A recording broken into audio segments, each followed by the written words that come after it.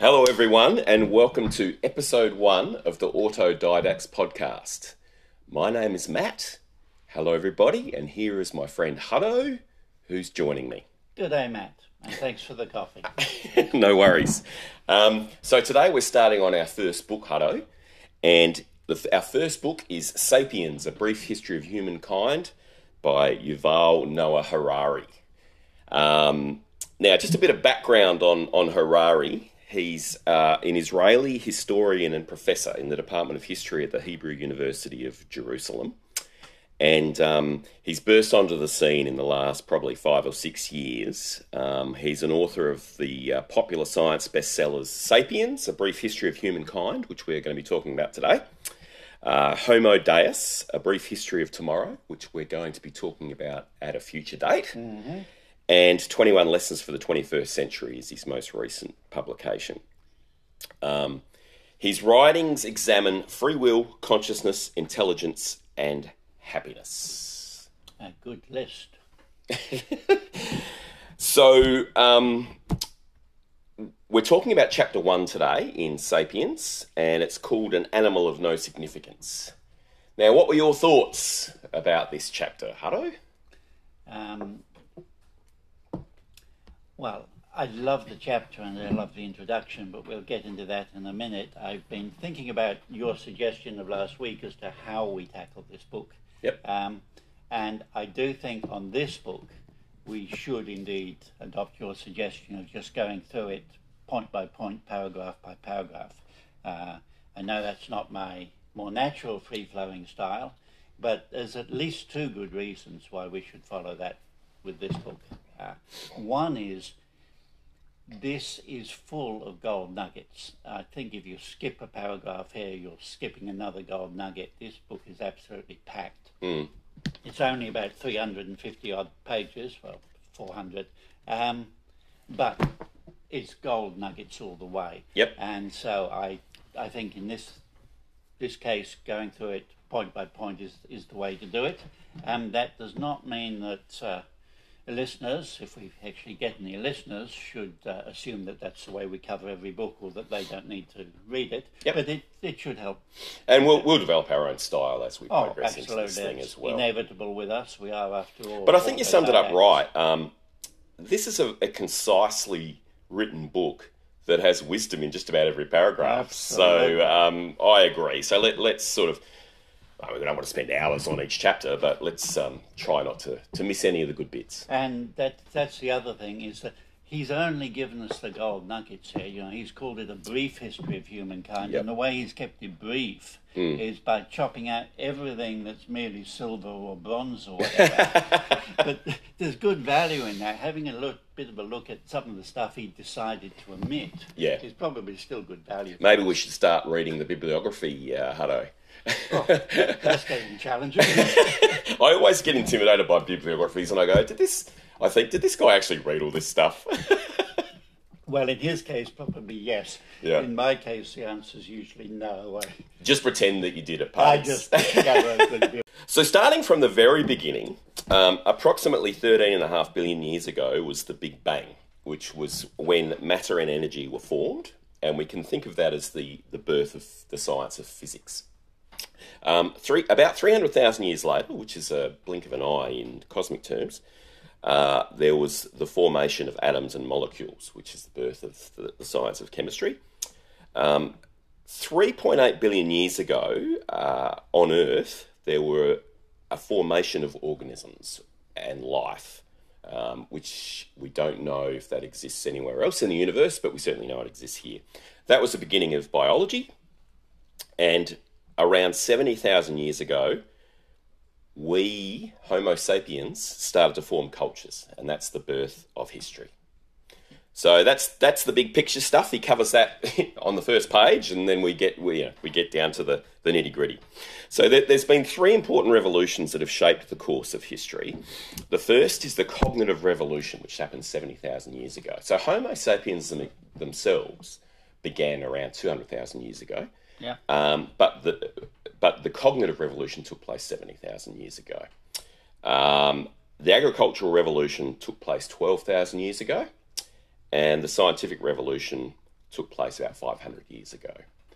So Harari defines those three revolutions as the big ones that shaped the course of our history. What are your thoughts on that?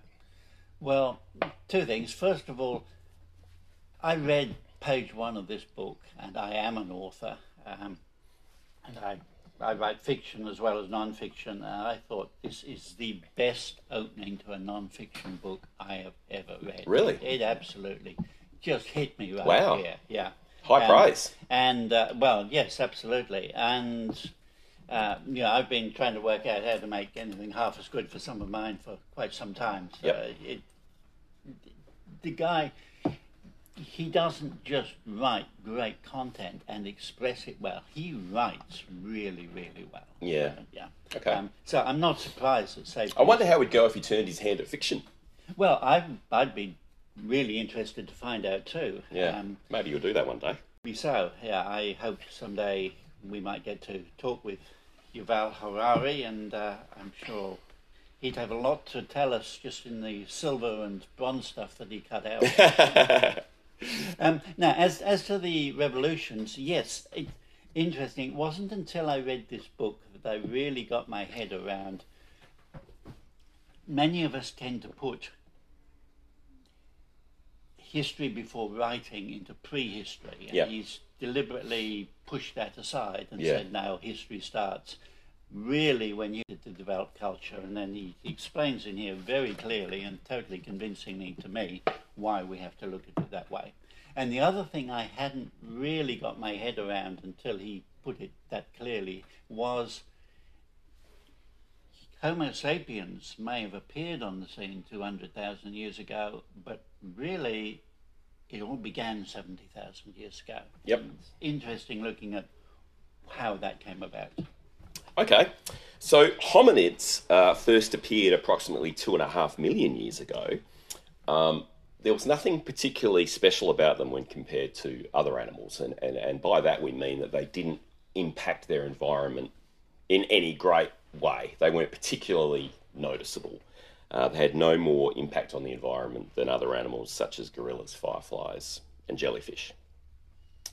So biologists classify animals into species. The definition of a species is if two animals can mate and lead to fertile offspring. So horses are a species, dogs are a species, Homo sapiens is a species. Now, horses and donkeys can mate and they can produce offspring, and the offspring is a mule, but that offspring is not fertile. So horses and donkeys are not considered to be part of the same species. They are considered to be part of the same genus. Okay? So genuses are basically a group of species, a related group of species with a common ancestor. So lions, tigers, leopards, jaguars all belong to the genus Panthera. Mm-hmm. So when we refer to ourselves, Homo sapiens, we're referring to our genus, which is Homo or hominid, which means man. Yep. And our species, sapiens, which we've modestly called ourselves, which means wise. Okay, so that then implies if hominid refers to our genus, that means that other species of the same genus, of which all are extinct, are actually humans as well. What's your thoughts on that, Hutto? Well, I'd take some exception to that. I'd be happy to include them perhaps as mankind, but since reading this book and putting it together with some other stuff I've come across, which we'll talk about in a bit, I'm more inclined to keep the label human to refer not just to Homo sapiens, but actually only to Homo sapiens since we went through the cognitive revolution. That is the way we use it, because at the end of the day, we're the only members of the human genus that are still around. So in practical terms, they're really the same thing. But in biological terms, you're redefining it too. I am redefining it, and I'm not redefining it quite on the basis of species either. I'm talking about it in terms of when we got the specific package of genes together, which to my mind makes us human in the term that we use that word. Yeah. And I'll talk about what that is. And so I'm saying that even early Homo sapiens were indeed, as he says here, an animal of no significance. Changed with the Cultural Revolution, which is, I believe, The cognitive revolution. cognitive revolution, which is, I believe, tied into biology. It is tied into our package of genes. I thought you were saying that Mao Zedong changed it all in 1976 with the Cultural Revolution. Well, indeed so, and Maybe for some. I'm sure Kim Jong-un is probably saying that he had a role in it somewhere too. Well, I hope we don't offend our North Korean listeners. Yes, I live in great fear of that. Yeah. There is perhaps another point we should look at here too, with as he's going through genus and species. That this is another example of where he's just gone for the gold and left out a lot of the complex stuff which runs around it, because you do have things like ring species, for example. Right. Now, it turns out, for example, with Homo sapiens and Neanderthals, Yes. that although Homo sapiens came in 200,000 years ago, had no trouble crossbreeding with Neanderthals, except Neanderthals were further north at that stage. Yep. By the time we get to 60,000 years ago, after the cognitive revolution, and Homo sapiens have broken out of Africa and are Neanderthals in Europe and Denisovians and others around the place, it turns out at that stage that only partial interbreeding was possible. Apparently, a Neanderthal male could mate with a human female and produce viable offspring. Yep. But the other way around, a human male could not mate with a Neanderthal female and have a produce who was able to produce. So at that stage, we were not into fully fertile cross production. Yeah, it's interesting when you get down to biological definitions. So does that make us a member of the same species or not? I suppose not, because there's not full fertility with offspring. That's right. Yeah. But 80,000 years before that, it's probably quite viable. So one of the things you have to remember about biological definitions is they all happen in retrospect. When that first ape produced two daughters, one of whom became the mother of all hominids, and the other became the mother of all chimpanzees. Yeah. But nobody knew that at the time. At the time, they could happily crossbreed with all their uncles and cousins and brothers and sisters and everything else, because otherwise there would have been no chimpanzees or hominids. Yep. It's a case of seeing what survived, and then you sort of look back in retrospect and say, oh, we better classify that as a separate species or genus or something. Yeah. The other thing quickly worth mentioning is that members of a similar genus can also belong to a higher grouping called a family. So Homo sapiens are members of the great apes family. So that includes gorillas and chimps and all the rest of it.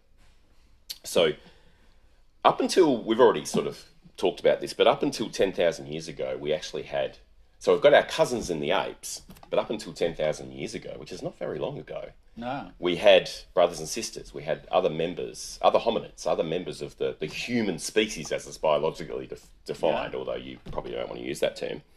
I think that's really interesting. Yeah, it is. I'm perfectly happy using the term mankind, and there were a whole bunch of... So it was almost after Homo sapiens had discovered agriculture, there might have still been some other hominids on the globe, which is, I think, a bit extraordinary. So hominids evolved in East Africa from an earlier genus of apes called Australopithecus, which meant southern ape. And I know that because I'm Australian, and I know that Australia Austral stands for south. About 2 million years ago, there was a lot of migration through North Africa, Europe and Asia, and human populations evolved into several distinct species.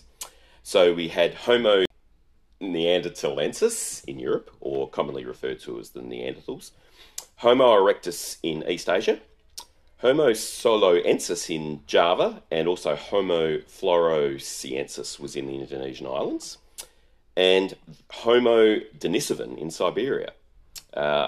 And a lot of these species or remains of these species have been discovered in the last, certainly in the last century, a lot of it in the last 25 years.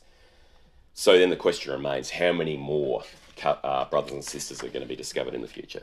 Yeah, absolutely. And we don't know what may be going on in the hybrids. I mean, it's all very well to discover a skeleton and work it out, run the genetics on it, and say, oh look, this is a separate species. But at one stage, it wasn't. Yeah. So the whole history of how hominids and subsequently Homo sapiens spread out throughout the world is a very interesting story. I've been following it since about 2001. Right. And, Wikipedia keeps changing every few Yeah, months. so a lot of new information's come to light in that 20 years, yeah. Yeah, we tend to think of history as something that's fixed. Yeah. But actually, particularly in this area, it's been changing significantly. It's popular science. It's categorised. It's a history book. It is, but it's also a science book. It is. And that's an interesting... Yeah. Because history is not an ology in the usual scientific sense. Yep. So meanwhile, back in East Africa, there were a few other species, Homo rudolfensis, Homo augusta, and eventually Homo sapiens. These were all human beings, i.e. belonged to the genus Homo. Yep. So the Earth 100,000 years ago had at least 6 species of humans on it, and our current exclusivity is very peculiar in history.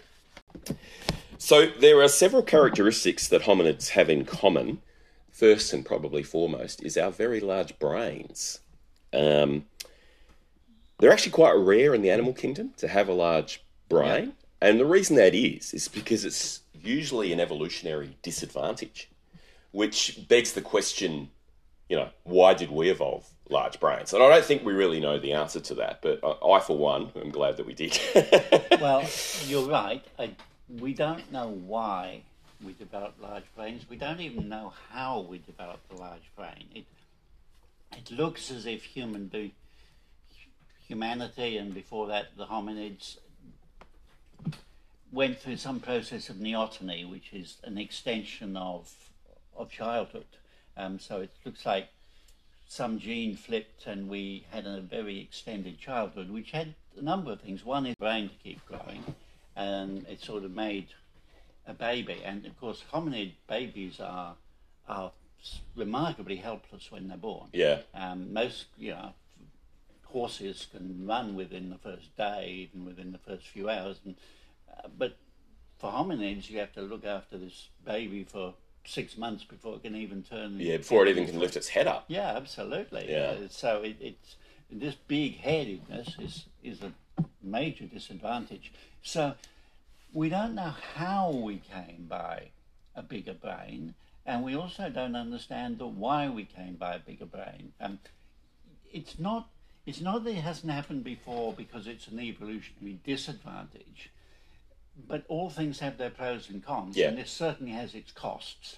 Yes. And its benefits. But unless the benefits outweigh the costs, then it's an evolution. And it depends on circumstances and environment as well. In our case, the benefits did outweigh the costs, but for a lot of other animals, they didn't.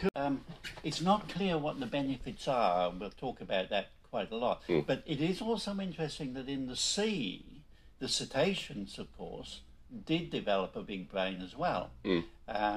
And one can understand. So cetaceans, you're talking about dolphins and whales and so forth. Dolphins and whales. Now, did they come onto the land at one stage and then go back to the sea? That is correct, yes. Okay. But they didn't develop their big brains on land, as far as we can tell. They did it in the sea? Yeah. All right. Now, you can expect that something the size of a whale might have a big brain, but the dolphins very clearly developed the brain, and it's proven to be useful and an advantage for them, and it's obviously got nothing to do with walking on 2 feet or doing clever things with their opposable thumbs. That's interesting. So some of the costs that we talked about, essentially a brain is a big drain on resources, on energy, calories. So the human brain consumes around 25% of the body's energy when the body's at rest, whereas in other apes, it only takes about 8%. Yeah. So there's that's paid for in 2 ways. We spend more time searching for food. Yeah. And we have muscular atrophy. So we are the least strong of the great apes, as far as I'm aware. I don't want to take on a chimp or a gorilla in a fight anytime soon. Absolutely not. I saw a lovely answer on Quora with a photo, and it showed a supreme human gymnast doing his thing on the rings. You know, he got muscles bulging off him anywhere. And then they showed a picture of a 3-month-old chimp, I think it was, hanging by one arm while scratching his feet with the other. As the easiest thing in the world. Chimps can do one-armed pull-ups from about 3 months old. I'm yet to do one of those ever. Bloody hard to do. I won't even pretend I can do it. It's not even on my my bucket I saw list. another question on Quora. Who would win in a fight, 5 Navy SEALs or a gorilla? And I'm like, when you think about it like that, I mean, I wouldn't want to be one of those 5 Navy SEAls. No, I mean, a trained human martial artist has achieved remarkable things. But, you know, we're talking the elite of the elite who spent a lifetime training for this stuff. And if he's lucky, he can beat up a 1-year-old chimp. So if we want to get really strong, we need to dumb ourselves down and only use 8% of our energy for our brain. Well, it's as he says, costs to this great brain thing. So exactly what good is a brain? So another characteristic that we share in common with other hominids is that we walk upright on 2 legs. So that frees up the hands to perform intricate tasks such as making tools, which is one of the really important things that happen to us in our development. There is a downside though. We get back pain, and I, for one, suffer from this. I think every human at some point gets some lower back pain. You can get stiff necks. I'm not a woman, but one of the huge costs is that we have narrower hips for walking upright, which means childbirth is a painful and traumatic experience. And leads to a lot of early death. The other thing is that what you were referring to earlier, human babies are born premature, essentially. So that when they come out, they're almost still a fetus. They can't really do anything. So we have that long period of infant dependence, which then leads to things like socialisation. It takes a village to raise a child. The demands on raising a human being over 20 years are massive, and it was true for most of the hominids too. I imagine in the old days it was probably until about the age of 12, and then you were probably reasonably self-sufficient. I don't know, that's a total guess. Well, I think most of us would recognise that, what was it, Lord of the... Lord of the Flies. Lord of the Flies, human beings at age 12. We actually reach full maturity, an adult male reaches full brain maturity at age 27. 27? Yeah. And about a year after that, you get your first grey hairs and start deteriorating. Okay. And the other thing we have, which ties in with what we were just talking about, is complex social structures. Raising a human is one thing, but you're absolutely right in saying we're born prematurely. The reason we're born at all after just 9 months is that if the head gets any bigger, birth is not going to be possible through the birthing canal. But it's our birth of 9 months is really a compromise between maximising growth of the brain and making it possible to be born at all. The baby would like to stay in there for about another year or so. Mum's not keen on the idea. A human being is born, its brain is 25% of its full adult size. Its body is 2% of its full adult size. Okay. Now, you compare that with, your foal who can get up and run and 3 hours after it's born or something. It's just a huge difference. So in terms of complex social structures, early humans were primarily scavengers, not hunters of large game. And the earliest tools were basically used to extract marrow from bones. And so clearly a lot of marrow was eaten, although I'm sure we would have preferred to have been eating steaks. But we were low down in the food chain. So the lions would kill the game and eat all the good stuff. Then the hyenas and stuff would come in and all of that. And by the time the humans could have their go, there was only bones left. We were fighting the vultures. So they think the earliest tools were used for extracting marrow out of bones. We only started to hunt large game on a regular basis about 400,000 years ago. Which, when you think, that we've been around for nearly 2 million years, That's pretty late in the And that's a game. huge leap in itself, because that would have enabled more calories and more brain growth and so forth. Absolutely. The early days were a major struggle for survival. We'd become this ape with a large brain that walked on two legs, but we were not just an animal of no great significance. We were a very marginal creature at that stage too. Yeah. So we jumped to the top of the food chain in the last 100,000 years. I would suspect that we jumped to the top of the food chain with the cognitive revolution. Yep. Now, Homo sapiens arrived, well, it depends. Sometimes some people say 100,000 years ago, some say 200,000 years ago. So Harari is arguing that with the arrival of Homo sapiens, we jumped to the top of the food chain. Yeah, I'm not seeing that. The earliest date I've seen for Homo sapiens is 240,000 years ago. Yeah. And yes, there are later dates than that. It's and to some extent there's a definitional question, but they're going back to the African Eve and using genetics here and dating that. Yep. But you know, an animal of no great significance continues to apply. When we appeared in Africa, we were just another animal of no great significance. I don't think we leapt to the top of anything very much. Now, there were a couple of major advances which have happened in terms of fire and cooking, etc., which we'll talk about in a minute. Yep. And we got this as our birthright, but we weren't doing anything special with them either. Yeah. So, yes, the hominids had got as far as taming fire and making a few tools. Yep. And were gradually perhaps working their way up the food chain, but we're still a long way short of being an alpha. So regardless of when it happened, we suddenly, whenever it happened, we fairly quickly jumped to the top of the food chain from somewhere around the middle. Yeah. Now, what we've done is we've taken all our fears and anxieties and nastiness from a middle of the food chain animal and become the supreme top of the food chain animal. And that's led to all sorts of problems since humanity's been around. It's interesting looking at our instincts. For instance, a hunting creature is looking to distinguish. So it's got this whole flock of birds or animals, zebras, whatever it may be in front of it, and it's got to decide which one they're going to chase. Yep. So it's looking for the slightest distinction between them. We clearly have that ability. We do it with cartoons all the time. You know, we take a bunch of people and we extend, you know, that one's got a longer nose, that one's got a bald head, that one's, you know, so, and we're exaggerating the differences and noticing them. Okay.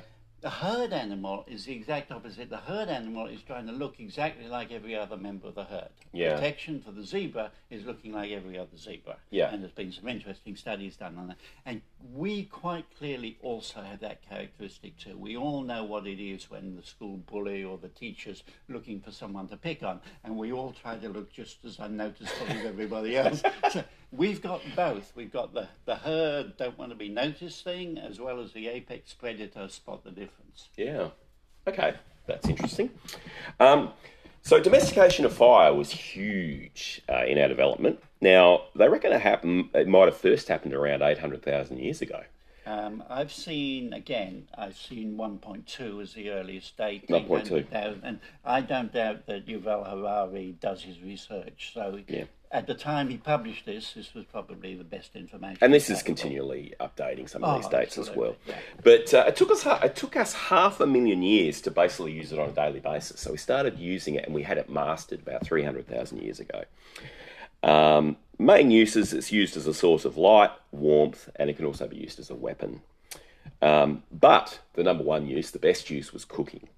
Cooking allowed humans to digest foods that they previously could not, such as wheat, rice, and potatoes. Yep. It killed germs and parasites. Yep. And it made chewing and digesting easier. So that then allowed us to evolve smaller teeth and shorter intestines.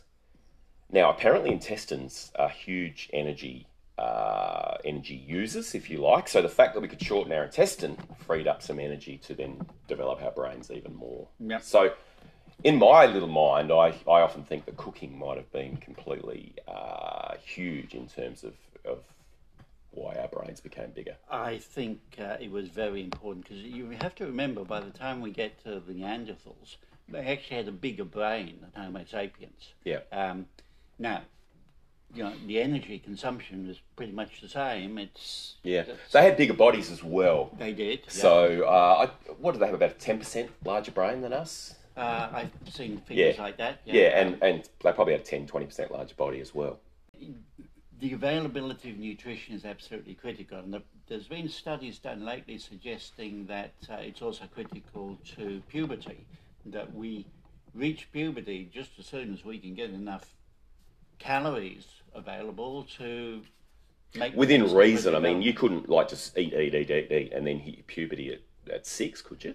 Well, they've got puberty down to as early as 9, and it's happening, and it's astonishing. So it's not so much an age-driven thing as a energy-driven thing, calorie-driven thing. That's what they're saying, yes. They're trying to explain it in those terms, as saying that we're hitting puberty earlier whenever the resources are there to do it. So. Okay.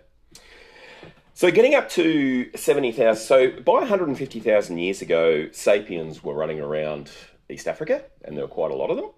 And in about 70,000 years ago, sapiens started to spread out of Africa. Yeah, it's not quite started to. Something happened. The light bulb switched on. Yeah. And for that point, which is the point at which I think we became fully human, we just exploded. Yeah. Okay. So the question then becomes, what happened to our brothers and sisters, the other humans? And there are a couple of theories. One is the interbreeding theory, so that we're basically an amalgam of we're from, we've got European ancestry, so we're an amalgam of Homo sapiens and Neanderthals. But then there's another sort of scarier theory, which is the replacement theory, which is basically we killed them all, or outcompeted them for resources is another way to put that, which is a little bit less nasty. In 2010, the Neanderthal genome was published, and the results were quite stunning because it turns out that 1 to 4% of unique human DNA in modern humans in the Middle East and Europe is Neanderthal DNA. Yeah. So clearly some interbreeding took place, and that was a bit of a shock for everybody, I think. It was a major... And in Melanesians and Aboriginal Australians, up to 6% of the unique human DNA is Denisovan DNA. Yeah. So, what are your thoughts on why our brothers and sisters are now gone, Hutto? Well, Harari does a bit more talking later about what happened to the larger animals around as well, and basically outside of Africa, the arrival of Homo sapiens was pretty much the death knell. Yep. And I think for the large part that also applied to any competitive species of hominid. We are not a tolerant species. No, and that ties in with what we were saying before. I think we were born, we evolved to be in the middle of the food chain. Yeah. All of a sudden, it's like we're too powerful. Yeah.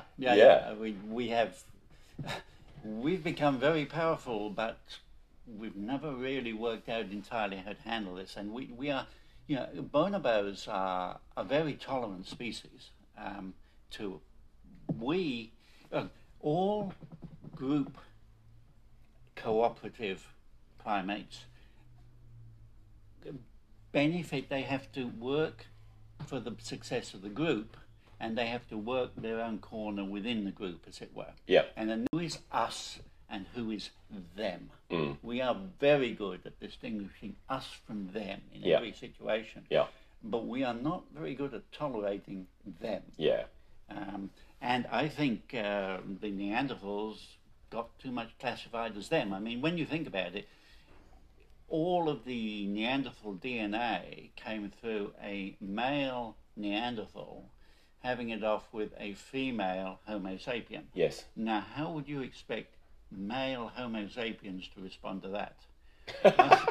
I don't think the Neanderthals had a chance. The way I think about it is, let's say you're fighting a war. What tended to happen in wars is that men would get killed and the women would get raped, right? Yeah.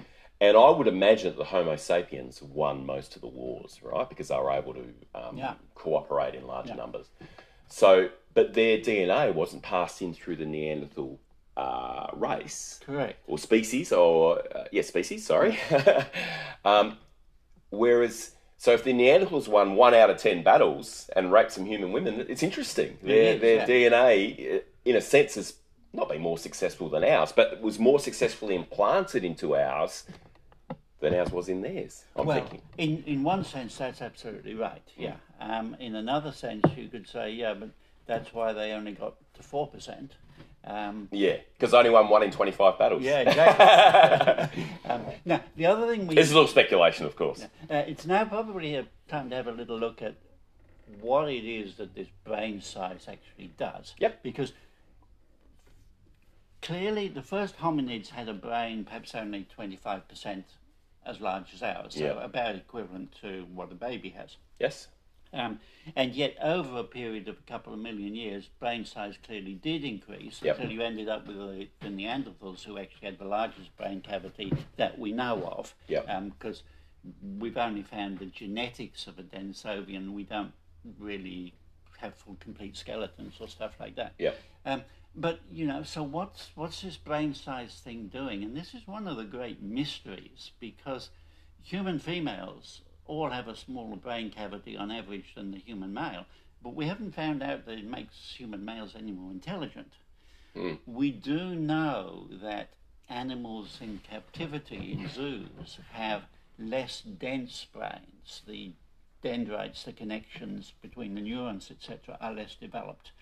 What makes for intelligence has a lot to do with how densely the brain is packed, how many neuron connections you've got and stuff like that. Homo sapiens and Neanderthals were both kicking around in 200,000 years ago, and none of them were really going anywhere.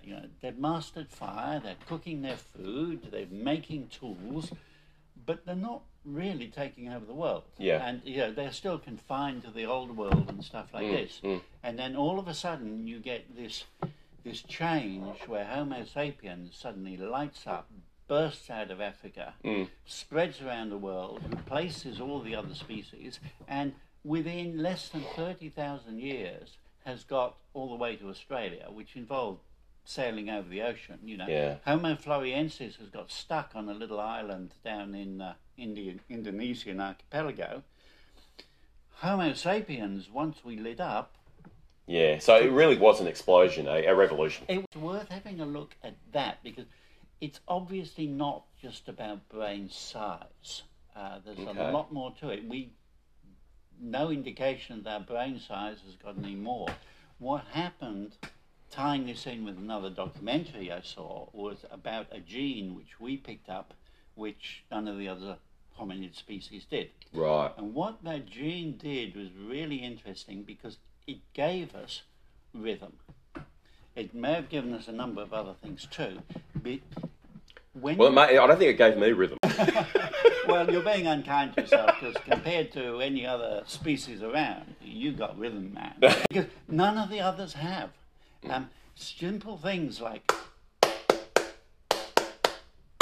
I can follow that. Right. Of course you can. Yeah. You can do it, you can move to it, you can dance to it, you can chant it, you can haul to it, you can do C#. You forgive me if I don't do all those things. Well, whatever. The point is, no other species can do that, and it would seem that no other hominid species could do that too. Now, the thing, first of all, that simple ability to do that gives you rhythm. And music consists of two things. It consists of pitch and tone, and it consists of beat, rhythm. So we are, in fact, the only species that makes music. Yeah, the birds all sing and chortle away and stuff like that, but we were the ones who introduced the whole idea of meter to music. Comes a bunch of things. One is it lights us up socially. You can put 150,000 people together in a listening to U2 or whatever it may be, and the beat comes on and the whole arena moves together as one. Socially, that's an incredibly powerful thing. In terms of what's happening in the brain, they've done scans of the brain to see what areas light up when people are doing music, and it lights up more areas of the brain than anything you can think of. It joins really? them Music all together. does? Yeah, absolutely. My understanding is meditation can light up the brain a lot as well. That's the other thing, which is a great connector. Yeah.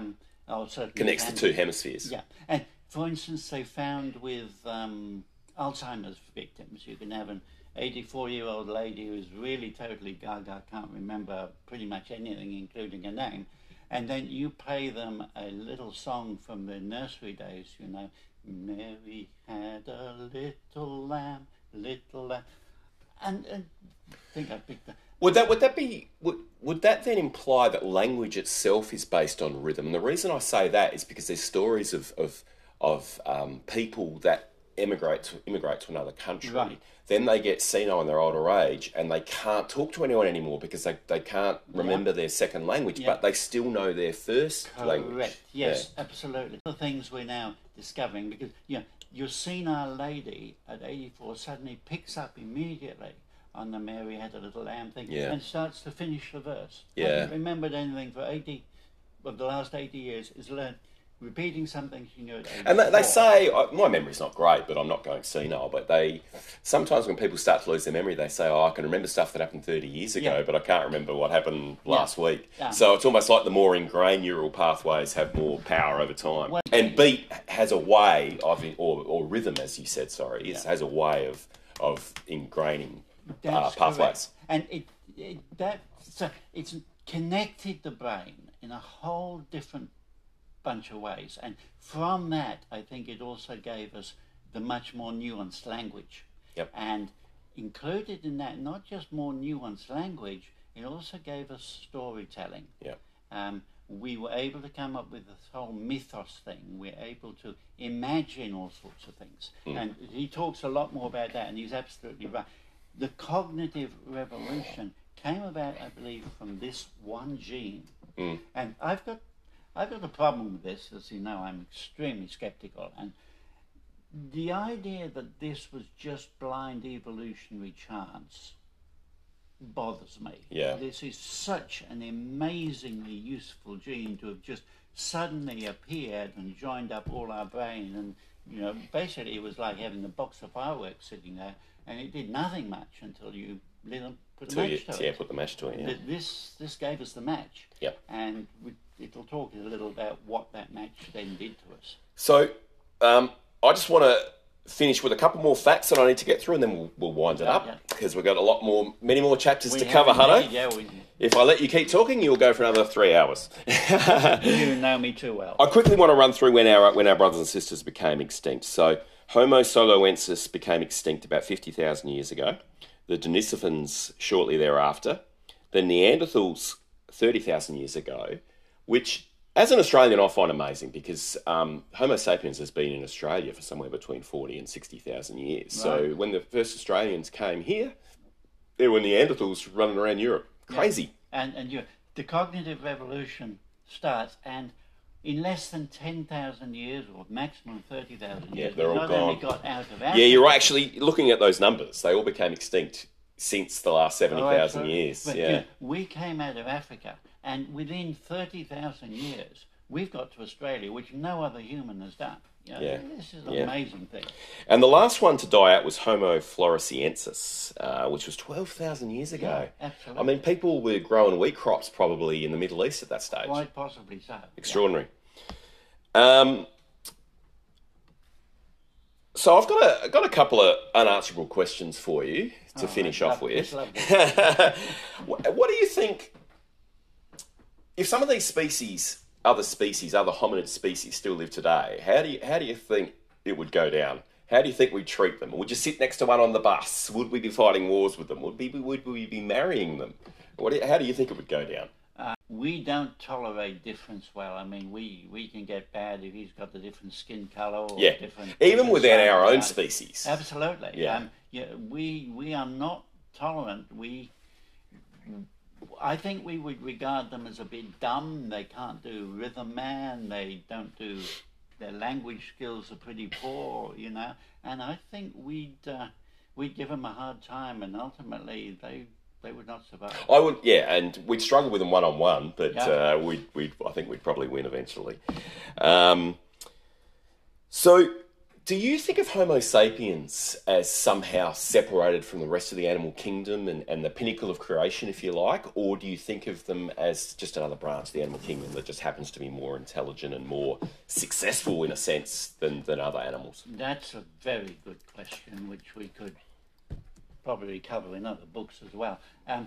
I do see, first of all, the hominids had some clear differences, you know, bipedal walking, the opposable thumb, the ability to make tools, fire, clothing, of course. You know, it seems that possibly as part of the neoteny process, we came out with this hairless body. Yeah. And that means we have to wear clothes, certainly if it gets... And to be able to make clothes, you need very finely tuned dexterous skills to sew and so forth. The hominids clearly had a whole bunch of differences, but it's not clear that they were amounting to all that much. We're still, as you say, a creature of no great significance. In terms both of their impact on the environment, their impact on other creatures, if the hominid line had gone extinct 100,000 years ago, including Homo sapiens, we just have said, well, that was another specialization which didn't work out in the long run. Including Homo sapiens. It was only when we lit up our brain. I personally think that we've just become so arrogant that we somehow think that we're above, the rest of the animal kingdom and the planet in a sense. And I really like I'd never thought about it until I read this book, but the fact that we started off in the middle of the food chain and became top of the food chain, and emotionally, biologically, in our core, it's almost like we're not ready for it. Yeah, I think that's... And we can be a scary, scary creature. I think one of the driving behavioural characteristics of human beings is that Homo sapien males are driven by insecurity. Yeah. That's not really a topic for this book, but it's one which I expand on elsewhere in some of my own writing. However, I didn't finish answering your question. Hominids, yes, had a whole bunch of distinctive characteristics, but in themselves, they really didn't amount to all that much. Yep. Homo sapiens, post-cognitive revolution, I think we are a significantly different creature, and we are clearly above and different to all other creatures in terms of art, in terms of stories, in terms of architecture, in terms of music and dance, in terms of mathematics. Yeah, so in terms of culture, for sure. I think when we talk about being human, we really mean in terms of culture. We study other things. I mean, we bloody landed on the moon. That's so different. And this book is about how we differ. Up until that point, everything was driven by genetics. Behavior. The environment determined the genetic outcome. Correct, But we actually, we don't control the environment, but we go a long way towards controlling it. We do now. But the other thing was, it used to be if you wanted to see a change in behavior, there was either going to have to be a change in environmental circumstances or a change in genetics. And we started inventing culture, and hey, we can have 200 different behaviors. We are enormously versatile because of this. So yes, we are, if you like, a godlike creature. I mean, no other creature runs around wearing clothes, has fashion, has art, builds things, goes to the moon, tells stories. All this sort of stuff is totally different. And we classify it as godlike. We are also, a hugely conceited creature. Yes. We call ourselves the wise hominids. Look, I'm obviously not going to disagree with you that we're different, but I also think the arrogance, the conceit is a problem. And I think we're too far down that road inclined. The other thing is, different is one thing. We have, to an extent, godlike potential. Well, we've still got a whole bunch of flaws. But that's not the same thing as being better. Better depends on your goals. Are we better at making music than any other creature? Are we better at art? Are we better at literature? Are we better at building civilizations? But we're worse at a lot of things as well. But absolutely. Are we worse at destroying other creatures. Yes, absolutely. We're causing but extinction. we're better at destroying other creatures, that's what but I'm we're saying. worse at running than a lot of creatures. We're worse at flying than birds. We're not superior in a lot of ways. Correct. We use Culturally, for sure. Are we better at making war than any other creature? Yeah. Well, I don't know. Other creatures probably go to war. Are we better at destroying the planet? Yeah, absolutely. So, we're better at a whole bunch of things, but that doesn't necessarily make us a better creature. Yeah. That's a value moral argument. Well, we'll discuss that at length in future episodes, no doubt. I look forward to that. So let's wind it up there. Thanks for your time, Elbow Bump. Elbow Bump in these COVID times. And I'll see you on the other side.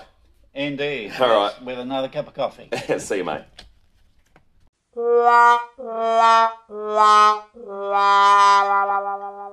Yay!